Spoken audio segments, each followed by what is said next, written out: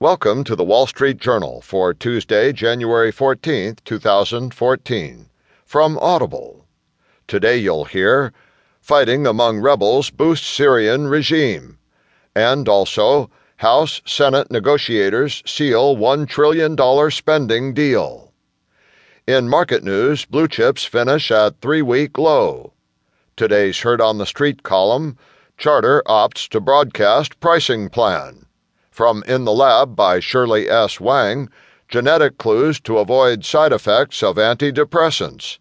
And in Personal Journal, a new approach to prostate cancer.